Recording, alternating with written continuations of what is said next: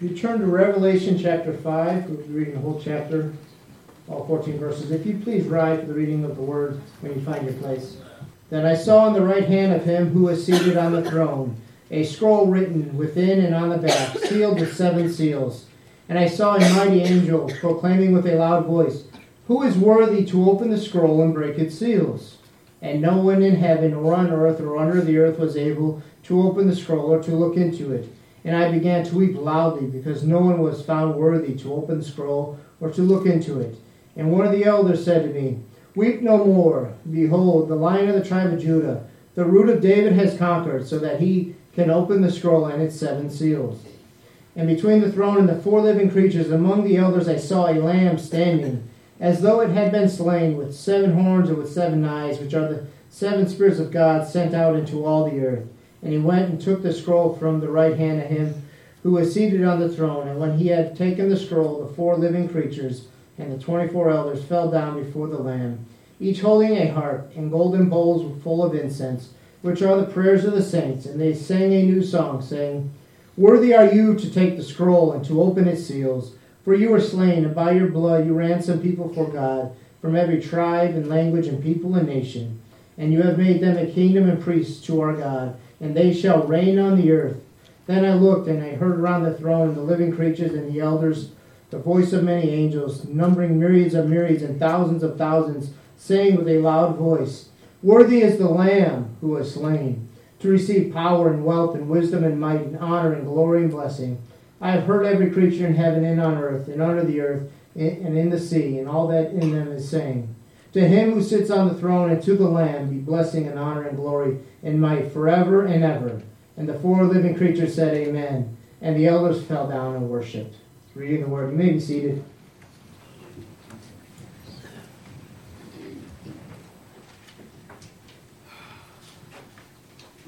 I want us to think about it. Has there ever been a time in your life where you just didn't think you could go on?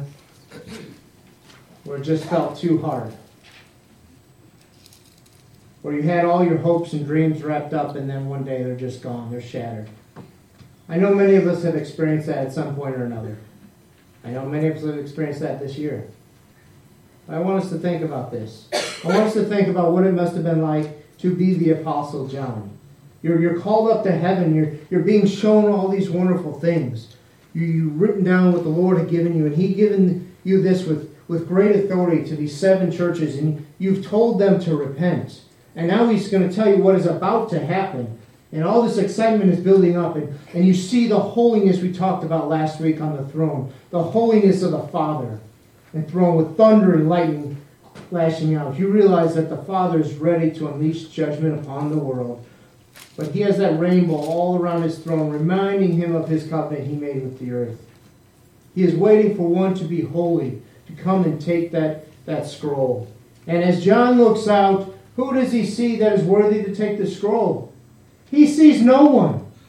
And he starts to weep bitterly over and over. And I can understand how he weep bitterly, because he knows the promises and he knows the prophecies of what is about to take place. But no one is worthy to take it. Could you imagine a worse thing for John? Finding out that no one. I imagine it was in the back of his mind. Surely Jesus must be worthy. He is the one that has given me this vision. He is the one that died for my sins. He is the one my salvation, my hope depends on. Is He not worthy? But what do we see? We see John being comforted by an elder of the church. It says, "Behold, the Lion of the tribe of Judah has conquered." I want us to go back into history of throughout the Bible. We see this imagery going on back in with Isaac when he's being sacrificed by Abraham. Isaac asks a very simple question of his father: "Where is the lamb? Where is the sacrifice?" God would provide a sacrifice, is what Abraham told him. And then what do we see John the Baptist telling his disciples? "Behold, the Lamb of God." Now we get into Revelation. Now what do we see? Does the church say, "Behold the Lamb of God"? The church says, behold the Lion of tribe of Judah. He appears as a lamb, as if he has been slain.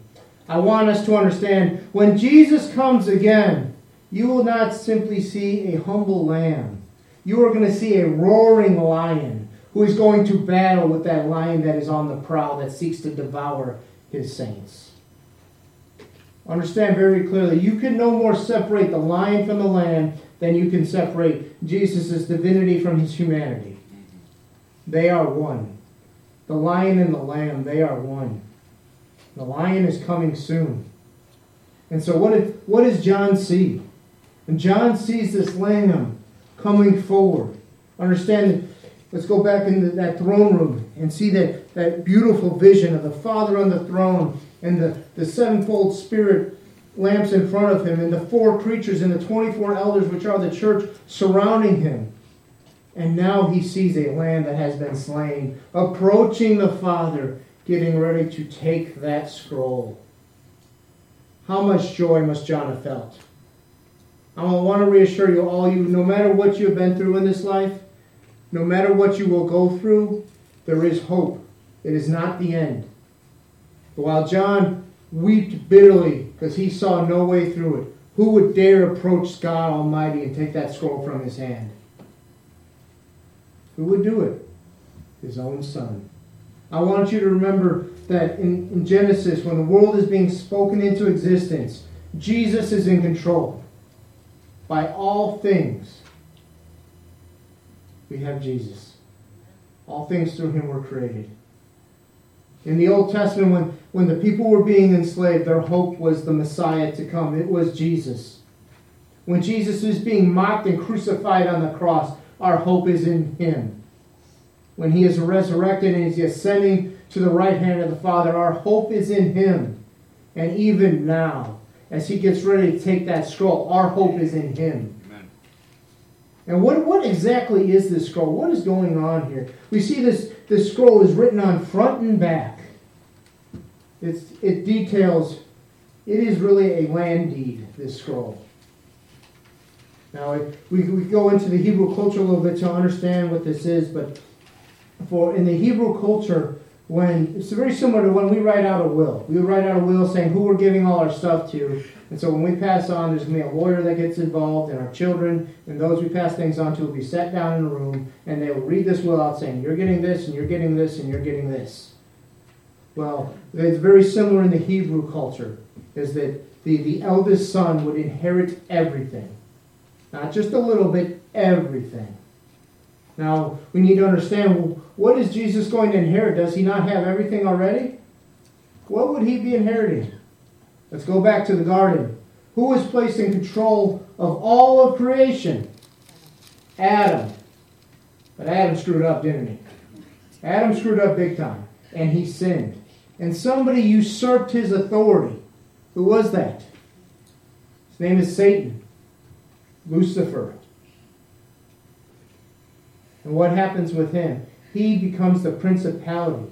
He becomes the one that is controlling the earth. He is the one that offers to Jesus when he comes in the incarnation. He says, I will give you all the kingdoms of the world. Why could Satan offer that? Because it was under his authority because of Adam's sin. Satan now controlled. But what happened on the cross? In the death, burial, and resurrection of Jesus Christ, Satan loses his claim over the earth. Amen? And so now God can re-give the earth to someone who is worthy. Now, before we look at Jesus taking that scroll, we must understand, why are there 7 seals? There are 7 seals for a reason, not just because what we're going to read in the chapters ahead. But I want us to see the imagery and the symbolism that is being used here. These 7 seals, in the Roman culture, whenever an emperor would pass on down, someone who was his rightful heir, had to be the next in line, his own son or the closest family member, would go and take the scroll, and they had 7 seals.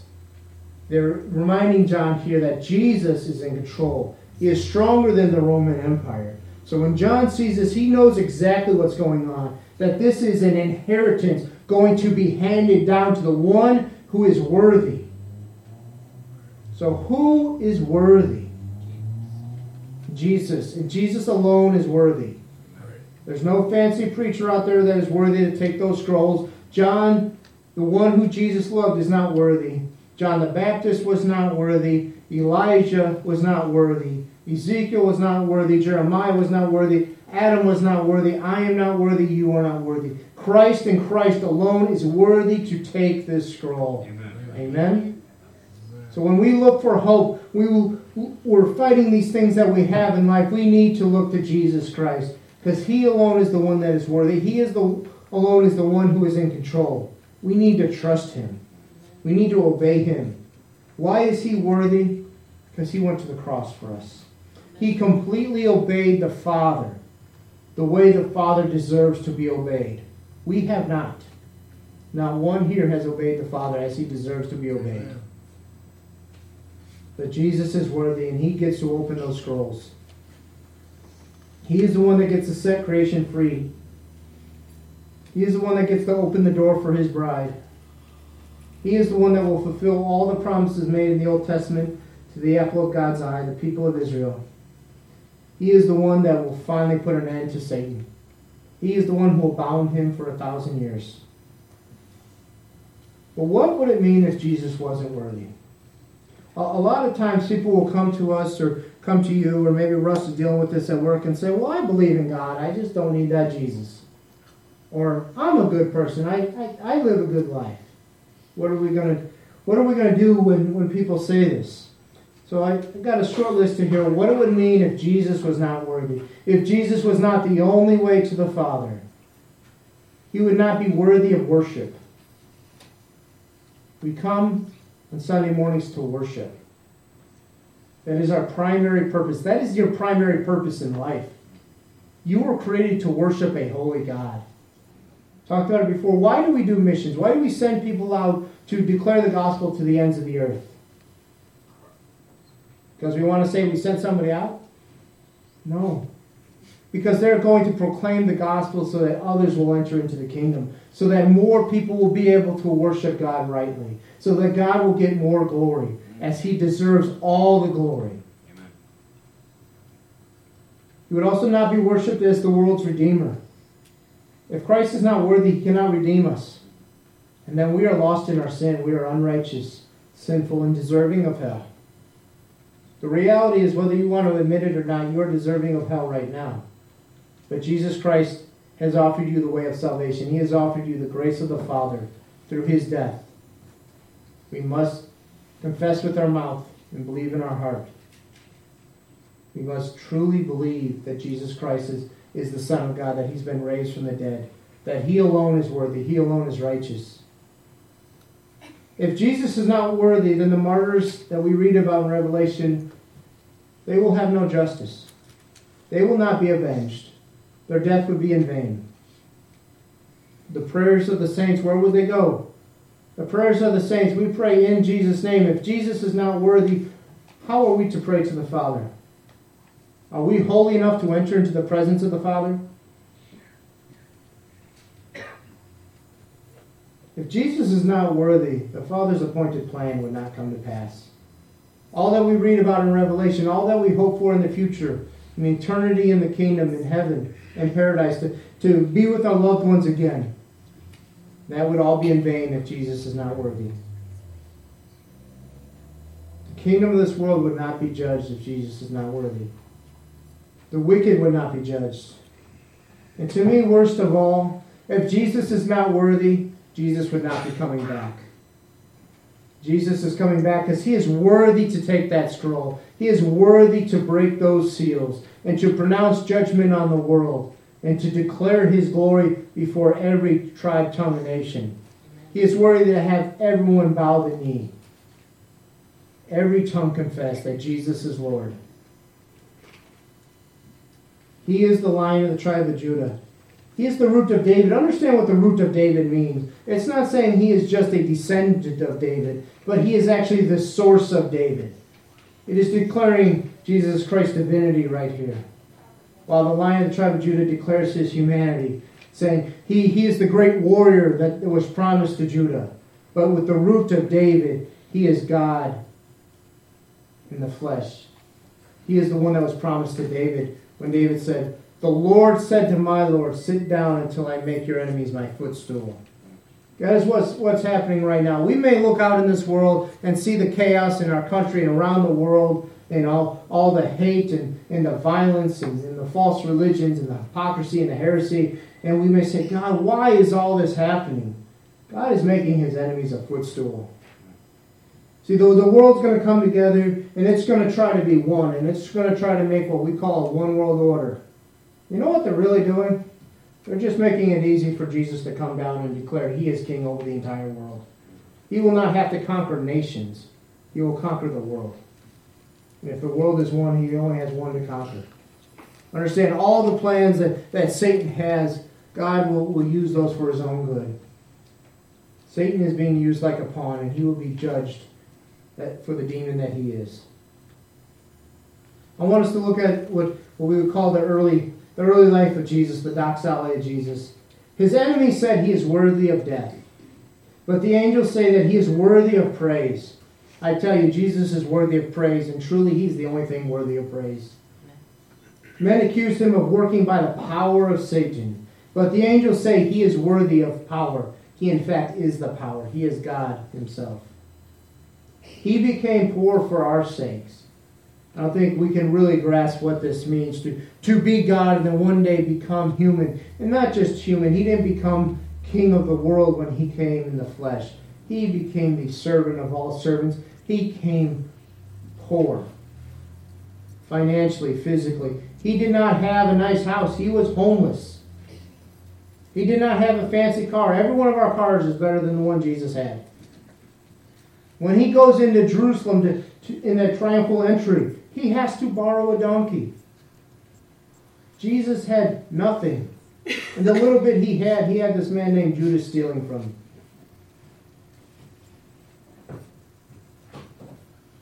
But what we declare is even that he was poor for our sakes, he deserves all riches. He deserves everything. The preaching of the cross, what we preach every week, is foolishness to this world. They look at it, they mock us, they laugh. But it is the wisdom to angels. The angels see what God is doing and they praise God for it. They are amazed and in awe, and we should be as well. That the death of a carpenter 2,000 years ago brings you eternal life. That should bring you to a point of awe. When you wrap around your mind around that God came down in the form of a baby, lived a life with a sole purpose of dying a criminal's death, so that the wrath of God would be satisfied, that the wrath of God would be poured out on him, so it doesn't have to be poured out on you. But there are many here who hear these words over and over, and they refuse to allow it to soak into your heart. You refuse to repent. And the breaking of the seals will signal the judgment of the wrath that will fall upon all that are on this earth. The church will be taken home. But all those who have denied Christ and denied the way for the wrath to be forgiven, the wrath to not fall upon you, will be gone. And you will have to deal with the full wrath of God.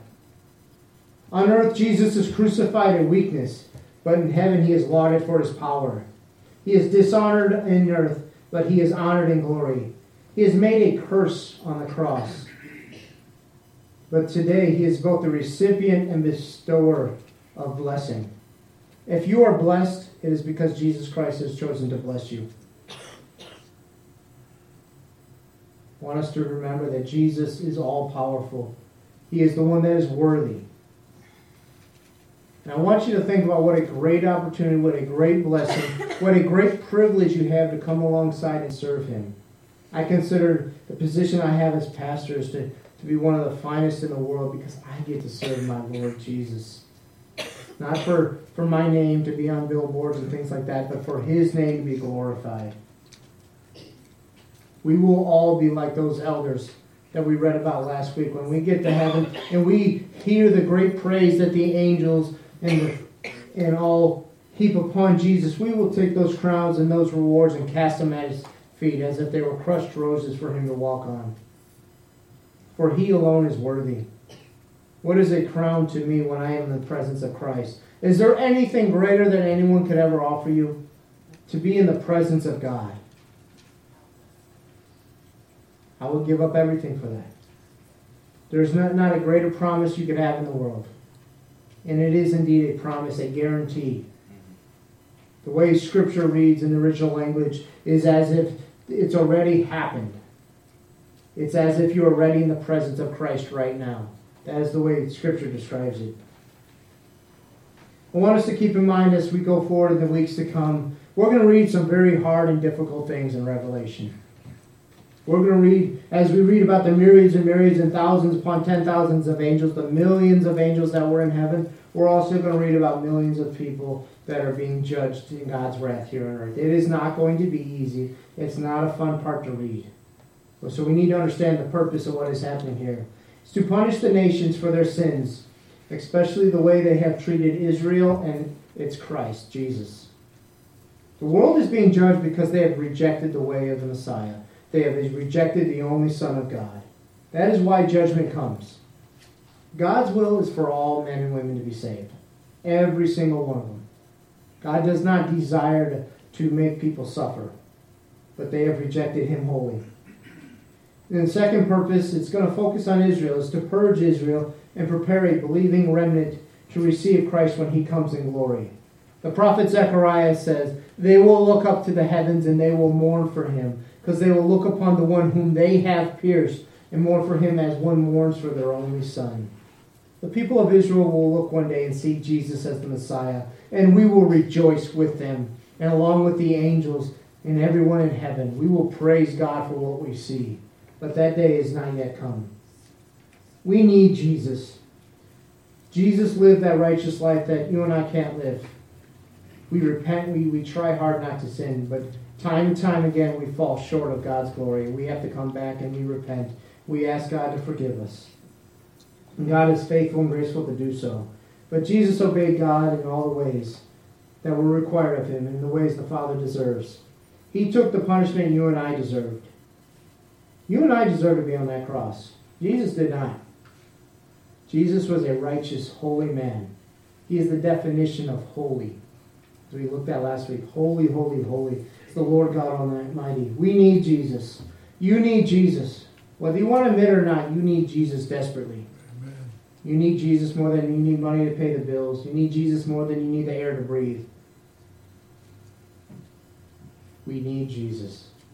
Because He alone is worthy. He alone is righteous. We need Jesus because He is the hope of this world. When we call ourselves New Hope Baptist Church, that new hope is Jesus Christ. Amen. When people come here, that is what we offer. We don't sell you any goods. We don't have any fancy t-shirts or next concert to offer you. But what we have to offer you is the gospel of Jesus Christ, by which you may be saved if you put your faith in Him. Jesus is in control. He's been in control of all destiny, from time past to time future. A day will come where time will no longer be a thing, but Jesus Christ will be in control. He's in control now. He knows exactly what's going to happen. Jesus foresaw this day long ago. Much longer than I ever foresaw. Much longer than any of us ever foresaw. Without Jesus, there can be no hope. This world would be a terrible place without Jesus. We need to give God thanks for sending His Son, and thanks to Jesus for being worthy. And thank you for the Spirit for convicting us of our sins and for turning to Him. There's a famous preacher named James Montgomery Boyce. In his final address as pastor of the 10th Presbyterian Church in Philadelphia, he was gravely ill with cancer. He didn't know it at the time. He knew his cancer was terminal and that he had months to live. He thought he had longer, but these were his final words, because after this he became too ill to be able to stand up and preach before his church. If God does something in your life, would you change it? I know many of us think, and look at those hard times. Would you change those hard times? I understand why we want to. But if we were to change those hard times, we'd make it worse. It wouldn't be as good. So that's the way we want to accept it and move forward. And who knows what God will do? Who knows what God will do with this church? We've had members, leaders in our own denomination tell us we should close the doors. Should we close the doors? No. Absolutely not. That is not honoring to God. Amen. That is not stepping out in faith for God. Amen. Who knows what God will do? Let me tell you what God will do. God will raise up a generation that is faithful to Him and His Word. He'll raise up a church that will send missionaries out, who will train leaders up. No more will we have days where you have to go and spend innumerable amount of money at seminary to train young men up to lead the next generation. We will train women up on how to be godly women, how to lead their children, how to lead the next generation. Great things are in store if we come together and surrender to God. When we look back in October, it will be almost 500 years since the Great Reformation. Why do we call it great? Because it changed the world. Who changed the world? There's a handful of men that they list, that they talk about in the Reformation. Martin Luther, John Calvin, Ulrich Zwingli. Those are three people that they overlapped in time by about 20 years in their life. Did they change the world? No. God changed the world. Amen. Are you different than they are? No. If you read the accounts of some of them, most of you are better than they are, if you want to be honest. The reality is that we need to surrender to God and ask God to do big and mighty things. God doesn't want us to ask Him for small prayers. God doesn't want us to ask Him to do little things. But too many of us ask little things, expect little from God. God is the God of heaven and earth. He spoke the world into existence. The things that He desires to do in this community, what is it hard for Him? No. He needs workers. He needs laborers who are willing to be obedient, to go out in the field to see the harvest. The harvest is ready. Christ is ready. The church is about to be called home. We have a short period in time to serve God and to serve Him now, so that we may bring others into the kingdom, so God can be glorified fully the way He deserves. But it's up to us. Are we going to be willing to serve? Are we going to be willing to get out of our comfort zones? It's comfortable coming here and singing songs we all like and enjoy. It's not so comfortable when we go out there and have to do real ministry. There's hard work ahead. And to that I say amen. I want at the end of my life, when people look back and they say, you know what? He's somebody who took the Lord seriously. He took the Word of God seriously, and he lived by his convictions to serve God and God alone. I pray that for all of you too. And I pray this day, if you don't know Jesus, and don't be blind to yourself. Don't try to fool yourself. You could fool me, you could fool everyone around here. You can't fool God. Jesus knows those who knows Him. That's right. The great warning that is given in Scripture is on that great day of judgment. Many will stand before Him and He'll say, get away from me. I never knew you. Right. You may claim you know Jesus, but does He know you? When's the last time you prayed to Him? It's hard to know somebody you've never talked to. It's hard to know somebody that when you don't open your Bible and you don't let them talk back to you, it's hard to know them, and it's hard to know your will. It's hard to know God's will when we are not being obedient to Him. And the reality is, He calls every one of us to that obedience. Not just the pastors, not just the deacons. So we're going to have a great time this afternoon, and I'm looking very much forward to it. But we're all called to be servants. We are all priests before God Most High. That's what Revelation 5 talks about. So I want you this week to pray about where God would have you serve. Pray about what your place is at New Hope, and how God is going to use you to fulfill the mission that He's giving us. Let us pray. Our Father, Lord Jesus, if there is anyone here, Lord, that is feeling your Holy Spirit tug on their heart to come and make you, Lord, I pray they would come forward and be on bended knee and cry out to you, Lord God. I pray that they join us in the mission that you have for us. I pray you bless this food to our bodies, Lord, that we are about to eat. May we have a wonderful time today, Lord. May everyone that come hear great testimonies and hear your name glorified, Lord. But most of all, Lord, we pray now that we would bring you glory in what we do. We pray as we embark on the mission you have given us, the purpose that we have, Lord, that we would do it faithfully. We would do it with a whole heart and serve you always, Lord God. Jesus, we love you. You, Lord Jesus, are worthy. You are worthy of power. You are worthy of glory. You are worthy of all wisdom and might and honor, all wealth. Everything belongs to you, Lord. We are but your servants. We thank you for we are made righteous through your blood, Lord. For we are not worthy, but we are called by your name. What a great calling it is. In your holy name, Jesus. Amen.